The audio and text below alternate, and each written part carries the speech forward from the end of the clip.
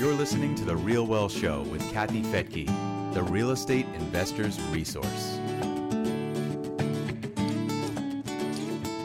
Real estate prices have gone up in the double digits just over the last few months. We're seeing bidding wars, offers way over asking price. Are we just setting ourselves up for a massive bubble that will result in a massive crash? I'm Kathy Fettke, and welcome to The Real Wealth Show. Today, we're going to talk about why 2020 to 2024 may be different this time. Logan Mohtashami is a lead analyst for HousingWire. He's also a financial writer, frequently quoted in Bankrate.com and Bloomberg Financial. Now he's retired, but he was a senior loan officer at AMC Lending Group. Logan is called a media star by National Mortgage News and The Chart Guy and housing guru by others. And I'm just so happy to have him here on The Real Wealth Show. So Logan, welcome. It's great to have you here. It's a pleasure to be here. I am so excited to get your take on where we are headed in this wild and crazy ride called housing. Let's just start with what has happened in the last few months alone. What are you seeing out there? Yeah, basically what's happened is that housing is always basically a demographic and mortgage rate story. And this is a very unique period in time in U.S. history. Years 2020 to 2024, this 5-year period, has actually the best housing demographics ever recorded in history. Ages 27 to 33 right now, or 32.5 million. It's the biggest ever. Also, mortgage rates are at the lowest levels ever. So when COVID hit, a lot of people forgot that the February housing data, right when we got it in March, actually showed a breakout. So after a few weeks of kind of stalled delay, purchase application data just came right back, and housing was the most outperforming economic sector in the world, which makes sense because we have this massive demographic patch. But the one problem with having the best demographic patch and the lowest mortgage rates, which have been forecasted really for decades, is that home prices can accelerate beyond what the normal trend is. And what's also happened is COVID has brought mortgage rates lower than they normally would have been. There would have been no recession without COVID. And that's just allowing prices to kind of escalate, as we've seen recently with the Case-Shiller Index. We're up 12% year over year, coming off a 10% year. And, usually higher mortgage rates, even over 4%, cools that down. It doesn't go negative, but it cools it down. And we don't have that. And right now, total inventory levels are at all-time lows. And we have this big demographic patch, and we have mortgage rates still under 4%. So it's just, to me, just speaking on the economic front, and something I've always warned about, this is an unhealthy stage for home prices to accelerate, because you're not seeing people lose their bids by one or two people. You're seeing people lose their bid to 15 to 20 other people. And it's an inventory crunch without the credit boom. So it's just prices can accelerate in this environment. Yeah, I mean, you can have massive demand, you can have low interest rates, but that doesn't necessarily mean that you're going to have these price gains. It really, you add that component of lack of inventory. What's causing that besides, of course, people can't build as quickly as they'd like to? I point to this is that there's three factors, and total inventory was kind of peaked out in 2014. And if you look at 2014, every single year after 2014, purchase application data rose, right? And the difference between now than, let's say, in the past few decades is housing tenure. People are just staying in their homes longer. From 1985 to 2007, it was 5 years. Past the great financial crisis, it's 10 years. So every year, total inventory had been falling, and purchase application data has been rising. But now, I mean, this period in time in history is the most unique time ever. You don't have this many people looking for shelter. So what it did is that we've just had all these forces coming together. And a lot of people always talk about housing is going to crash housing. No, that doesn't work that way. You can't have the two forces of housing come at the best levels ever recorded in U.S. history, and then housing tenure is here, and then all of a sudden you have this escalation of prices. And a lot of the fear was that forbearance was going to be this big issue, and it's just not. We don't have that credit boom with bad credit debt like we did from 2002 to 2005. It's the exact opposite. I think a lot of people were unprepared because, to be honest, they don't have the training to kind of look at the data this way. So they just naturally assume the worst, and look what happened. Housing just rolled over everyone in 2020 and 2021. Well, it's also the news fault and a lot, and certain analysts who came out and said, "Oh, there's going to be 5 million foreclosures with all these forbearances," and it's like, yeah, that's a headline that's going to scare people. Well, I call these people the housing bubble boys, and I actually gave them a new nickname last year as I write for Housing Wire. I call them the forbearance crash bros. It's a bunch of people on YouTube sites talking about, and for me, my job is to basically guide people on how to read data correctly and kind of ignore these people. Because I said, this is going to be the biggest whiff ever, because you can see that just the way they talk about data and forbearance, they're not trained to. So forbearance actually was never bigger than the shadow inventory in 2012, and demand was better now than it was then. So it's an American thing where you can have stable demand, and for some reason people think prices are going to crash. Doesn't work that way. So I warned that give it time. In forbearance, these people are going to come off of this because these were owners. If you look at the quality of debt post 2010, you have a lot of Americans who have fixed low debt costs versus rising wages versus nested equity. It's the complete opposite of what happened during the 2002 to 2005 period. So within a year, the total forbearance number has dropped in half. Right? It didn't go up to 10 to 15 to 20 million as some people had forecasted.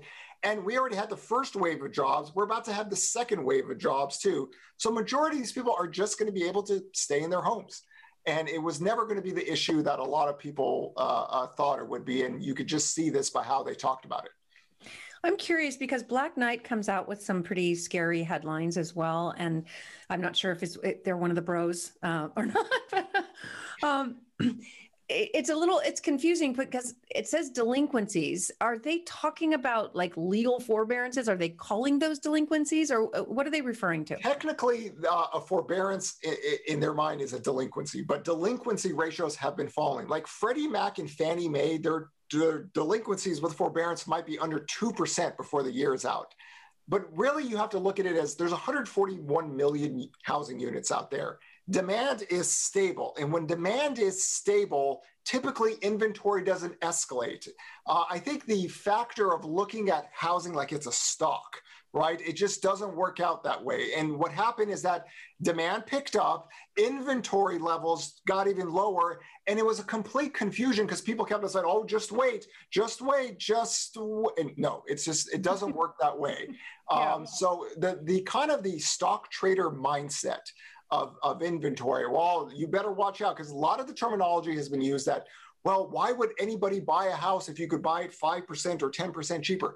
Americans don't operate like stock traders, right?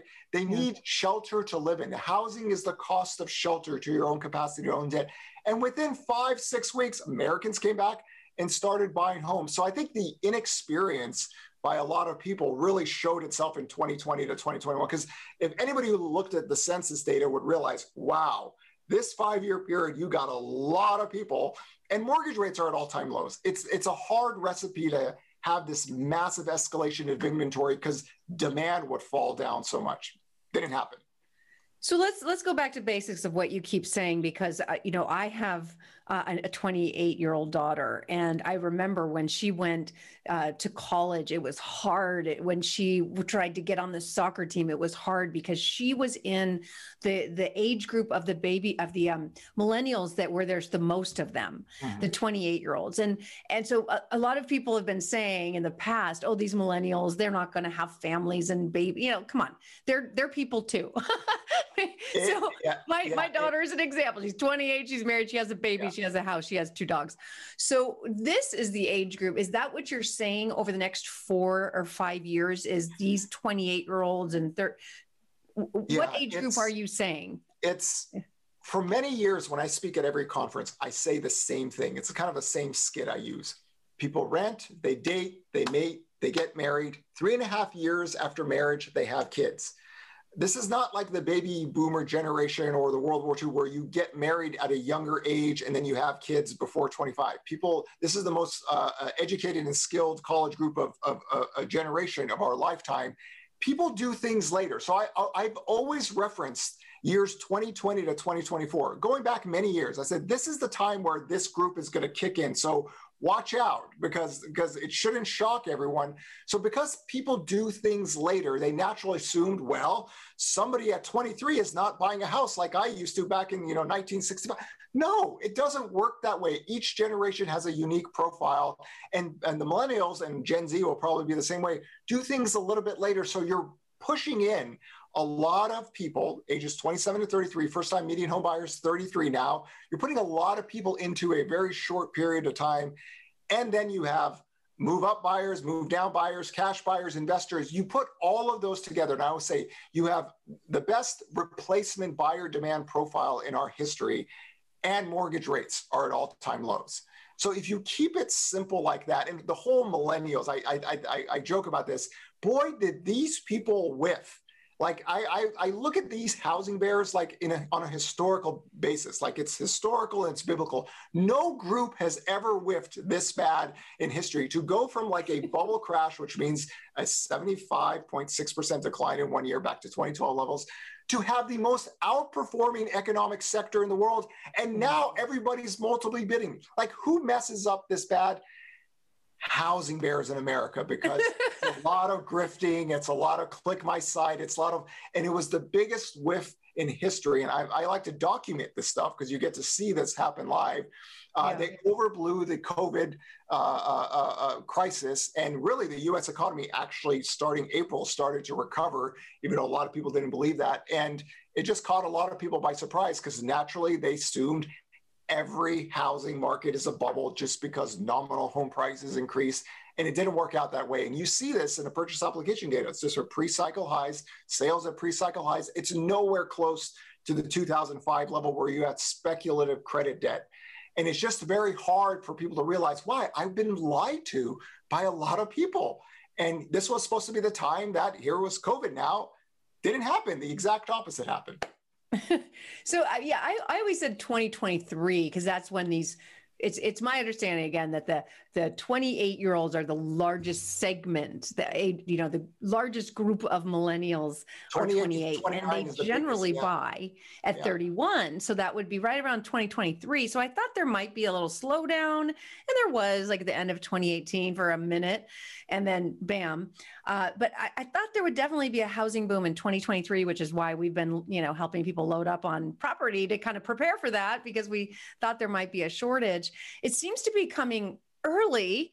And I think that, like you said, this is one of the smartest, savviest group of people. They're well-educated. They make a lot of money, these kids. And part of the problem is the student loan debt crisis talk. People who know my work over the years, I said, the student loan debt crisis is being talked about in a way that's should not relate to housing demand. And I always say that people that finish college actually make the most money. They typically make the most money, and they also have the most financial assets. What people didn't realize is that the student loan debt crisis really is from people that dropped out of college. And they don't actually have a lot of debt. It's like average balance is like 10, 11,000. So they have debt, and they don't have the degree or the income capacity. There's where the stress is. So the typical line was, millennials are all part-time workers. They all went to college, and millions of them work at Starbucks, even though Starbucks only employs 182,000 people in America. For some reason, everybody got a degree and worked. This is all basically trolling by a group of people that it just backfired in such an epic fashion that it's wonderful that it was the U.S. housing market that, the demand, the household formation demand, Americans make money to take us out of the COVID crisis. And now we're the biggest outperforming economic country in the world, as we should be. And if people just read the census data, like I wish I could tattoo the census data on my neck, just so people could realize this was here for many decades. And for me, it's explaining it in this light, like post 1996, when I use 1996 data, and I actually don't even look at data pre-1996, mortgage rates made another break lower, adjusting to population demand and labor force grew. So what happened is that we don't have many times where home sales are under 4 million. It's only happened 3 times. 2 of those times, the COVID-19 delay, and then the home buyer tax credit, which inflated demand for like 1 month and then it crashed down. But really 2008, and a lot of my work says we're going to have the weakest housing recovery from 2008 to 2019. That means mortgage demand, housing starts, but it's based on a principle that we can't really break under 4 million if you look at it. So here is the biggest housing demographic patch ever. Then you have move up buyers, move down buyers, cash buyers, investors. Demand is stable. And people just would not believe that last year. And what happened is just the unbelievable power of mother demographics just pushed in. And now you have an inventory crunch, right? And it's not like credit demand is big. If you actually look at purchase application data, you do some major COVID-19 adjustments, we're barely up year over year. It looks nothing like 2002 to 2005, but inventory is just extremely low. So you have this like unhealthy market of like 30 people trying to buy one house.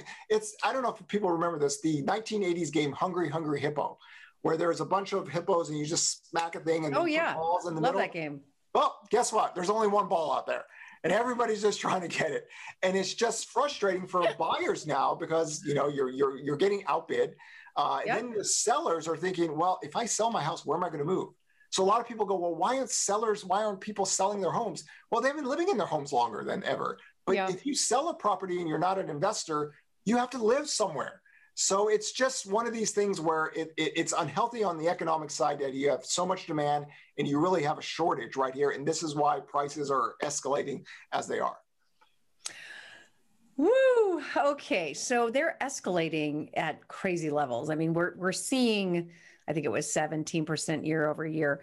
Year over year is going to be a little confusing next month, though, because sales weren't great.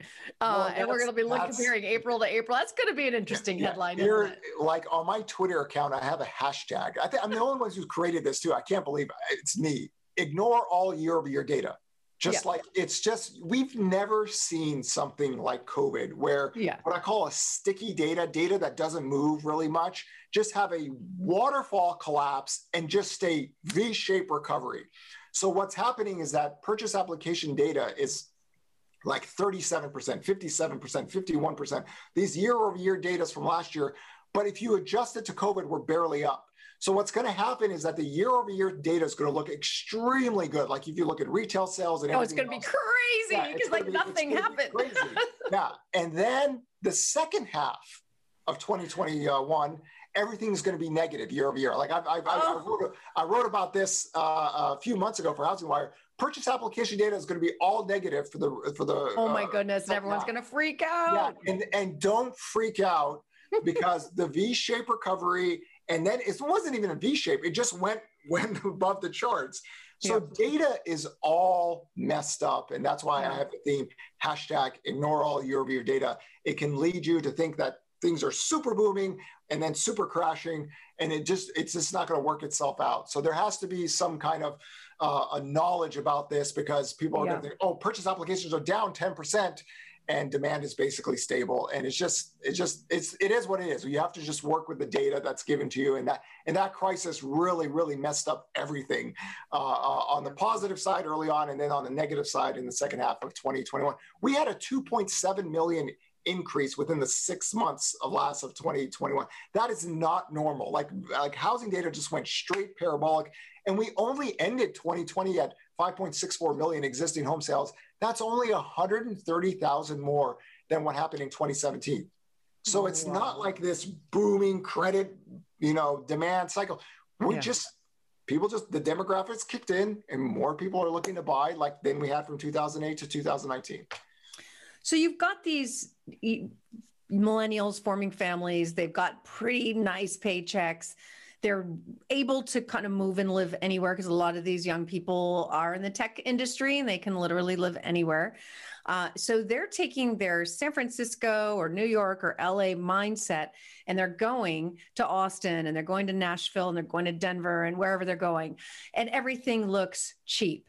So, some of the things I'm seeing is 100,000, 200, 400,000 over asking price. Of course, that sounds like a bubble, but for the person buying it, it's still cheap. I always tell people, you do not have to worry about the person who's paying $100,000 more for a house right now. I promise you that person is doing really well. Yeah. Like the people who are like $40,000 to $60,000 median income are worried about the people making $250,000 to $300,000. You don't need to worry about them because it's not a credit bubble. Like lending standards are like, if I always show the credit score profiles post 2010, like we had a parabolic move higher in 760 FICO scores because debt is very vanilla. It's fixed low debt costs versus rising wages. So the problem is you have these people who have financial assets, they have the money, they just want somewhere to live, and they just want a house. Yeah, they just want a house. So they're looking, and it's a strange concept for people to think that you're being outbid by your fellow American who makes more money than you and has more financial assets. Because the theory is that, oh, millennials are broke, and a lot of people don't make a lot of money, and housing inflation is so high. That's the mistake, is that people look at nominal home prices and they think, well, we're above 2006 level, it has to be a bubble. No. Per capita income was always much higher than home prices from 2008 to 2020. We've only caught up for home prices have only caught up to per capita income this year, really. And you're looking at mortgage rates being 3% lower, and you have this massive demographic patch, which has dual income households, right? You know, it's not a one income household anymore. Yep. You put that together, boy, that's demand is going to be stable for this period of time. And when we talk about mortgage rates got to 4.75 to 5% in 2018. Total home sales were still 6 million, right? Inventory really didn't go up. Total inventory really didn't go much. On a year-over-year basis, you had some monthly increase, but it was 5%. Total home sales were 6 million. So now you're at 3%. So you can see what's happening. People go, I'm not losing that house. I just moved here, or I just moved there. No. So you have big state money coming into areas where, wow, okay, this home is like, would be like a 1-bedroom condo in Irvine, California. So I'm not losing this, you know? So you have some buying power from people that just have a lot of financial assets. And then it's just like demoralizing for maybe a first-time home buyer within a city thinking, wow, I just got, like my bid was the 31st out of 30. You know, it's frustrating for that. So you have that underlying demand still there. And, you know, it's just one of these things where mother demographics just kicked in, and you have money coming from other states. And that, you know, even if there was no COVID, even if there was no work from home model, this would have happened, because this is typically what people do. People, they live in the city when they're young, and then when they have kids, they move to the suburbs because they want a bigger home. Millennials are people too. That's got to be the new hashtag. That's the thing, is that the complete whiff was thinking that millennials were broke. They went to college. They have $200,000 of college debt, and they all work at Starbucks. Right. All right. So I've said this for a while as well, that if you've done any traveling, which I know you have outside of the U.S., a lot of real estate in the U.S. is still really cheap, comparatively speaking. Like if you go to Europe, Switzerland, I mean, please, it's so expensive. I show this chart and it shocks everyone. And I've showed this for years. People just don't get it. If you look at our real home price gains, like the equivalents of rent inflation, we are so far behind Canada, Australia, New Zealand, the UK, and France. Like there's no way our home prices can catch up to them. They're so far ahead of us that people just go, wait a second. If Canada was supposed to be in a bubble for 16 years, and France, we have like people don't realize we're the only really mature economy that has a growing prime age labor force. Like Europe doesn't have it, China doesn't have it, Japan doesn't have it. It's only us, really. And those countries are so far ahead of us. And here comes this massive demographic patch and low rates. Like who's bad enough to think that housing was going to crash 70%? The housing bubble boys on the Real Estate Crash YouTube, because that's how they grift. and when people see that, they go, wow, the France is that much higher than us, the Canada, and we have a very, very solid home owner profile beneath us. So you have a lot of people with nested equity. You have fixed low debt costs, like the percentage of debt payments versus incomes are the lowest levels ever, really, because everybody's refinanced their debt. So the homeowners are really solid right now. It's not like the credit bubble where you had people, they could be working 2 jobs, their loan recasted, and they have to lose the house. Not the case. And I think the bubble syndrome caught a lot of people and they whiffed. There's just no way to explain it. Like basic fundamental economics won and grifting lost. And it was good to see the U.S. housing market be the leading group out of this crisis, because you have a lot of people for the rest of their life are just, they're tagged with the biggest whiff in history.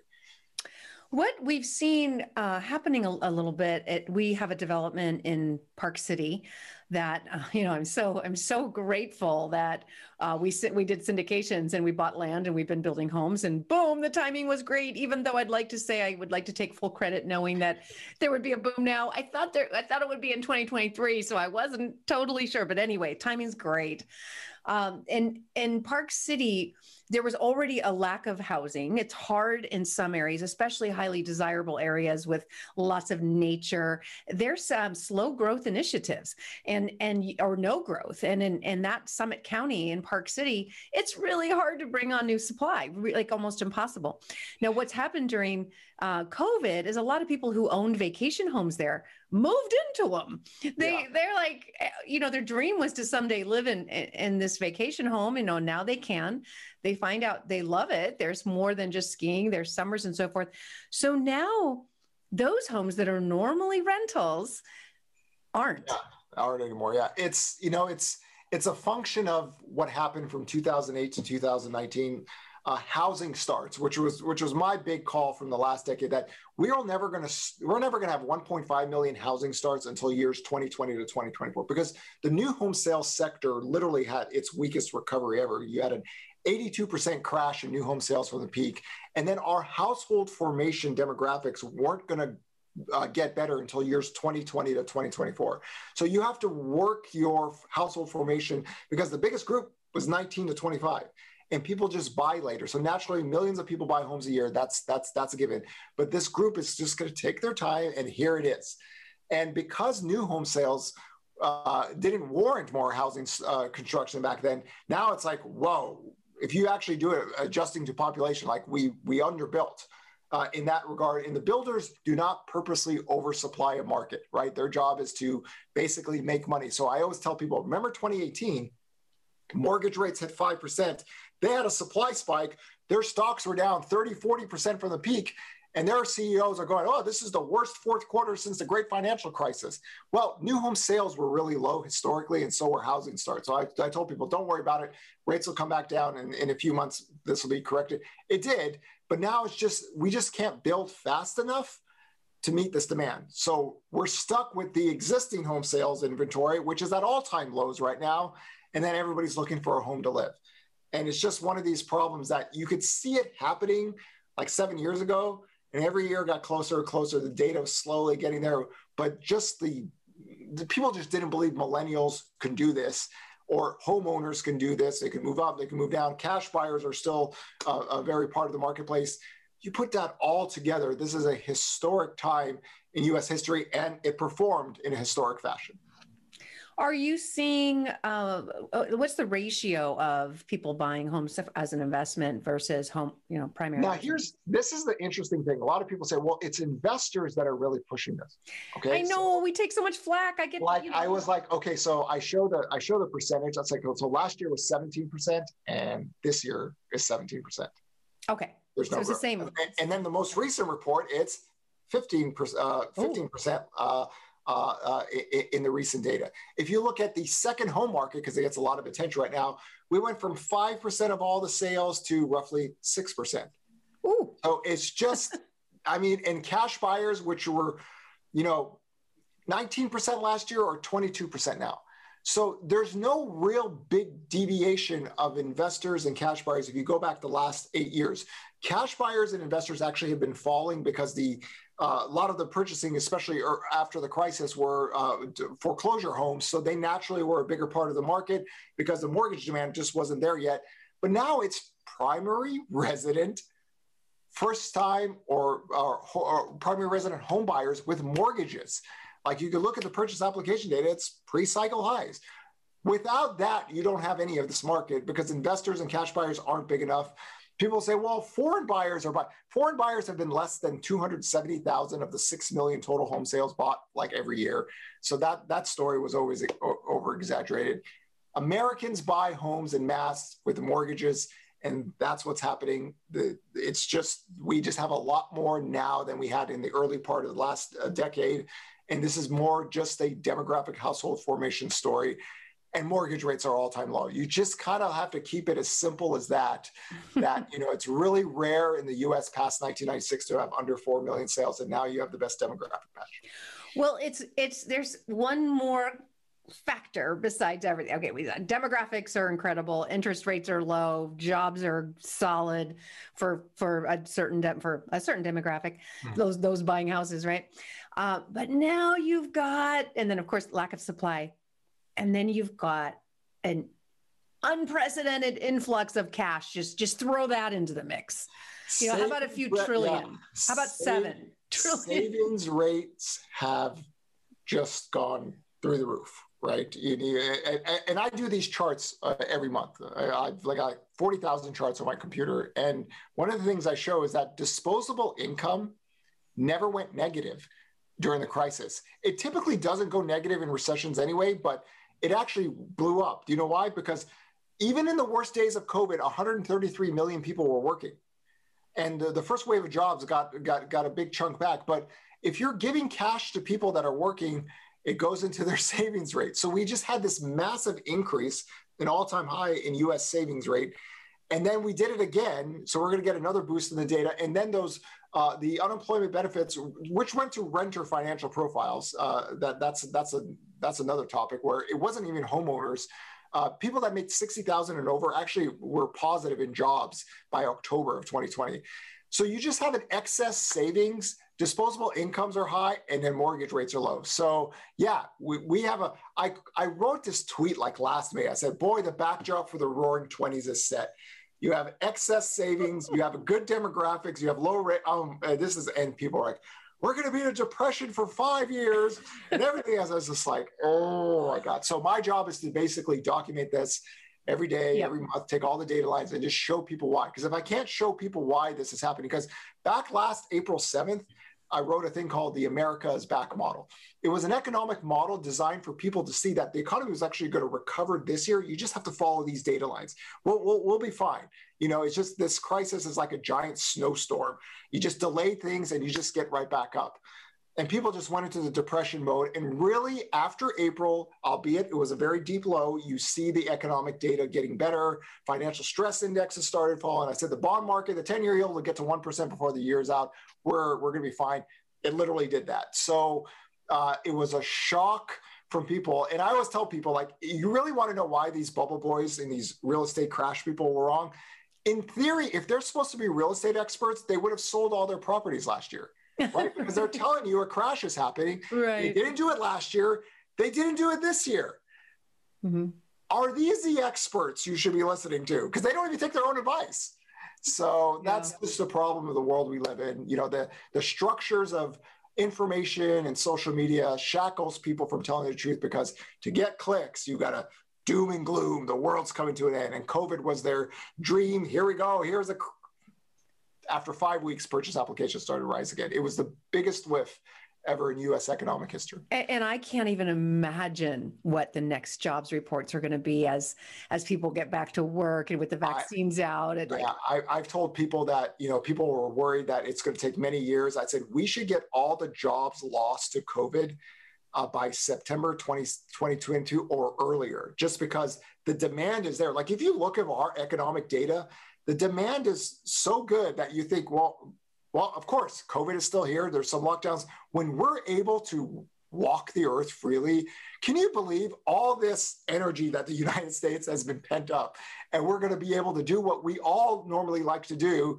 And we have this excess cash with it, So it was a whiff. A lot of people get stuck in 2008 mode and they think everything is a credit bubble crash and inflation is going to go rampant or whatever. None of that happened. The U.S. started its recovery at the end of April last year, and here it is. And once we're able to walk the earth freely, which is soon, We'll be fine. The only thing is that other countries around the world aren't in the same position as we are. So this is one of the reasons why bond yields and mortgage rates are still staying low. Because if you look at our economic data, our mortgage rates should be well above 4%. But the world economies aren't doing as well as us. It's going to take them a little bit more time to get back on track. But we did it. We led the entire country out of the great COVID financial crisis. Yes.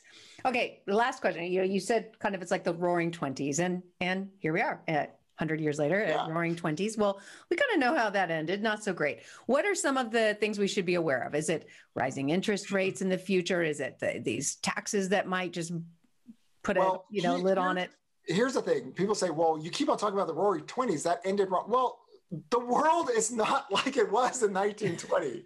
I mean, there's all these social safety nets that weren't even alive back then.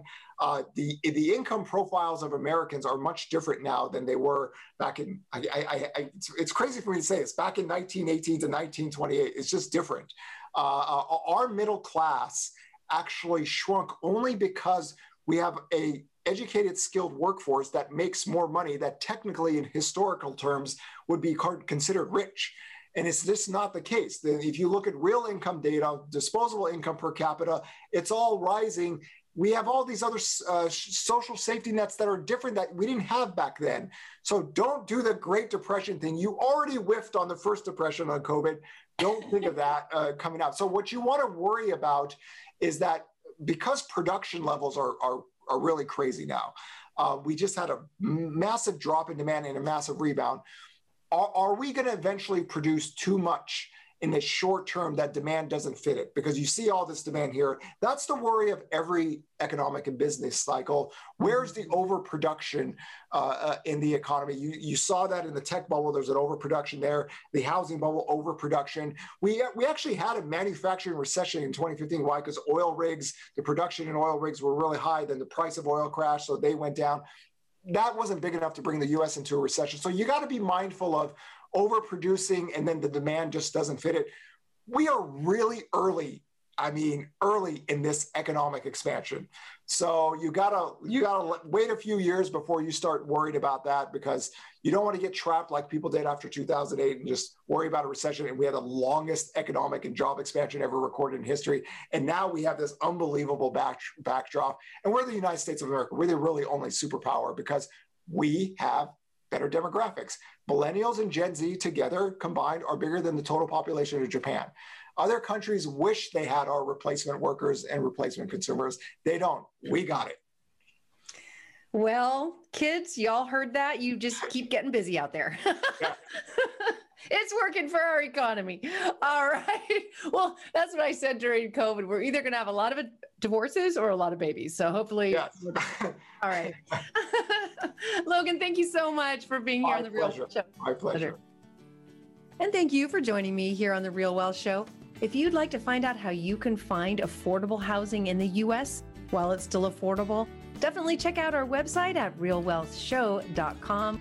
On the drop down under the Invest tab, you'll see a whole list of the cities where we think there's still room for growth and where we're seeing a pretty massive demographic shift. Again, that's realwealthshow.com.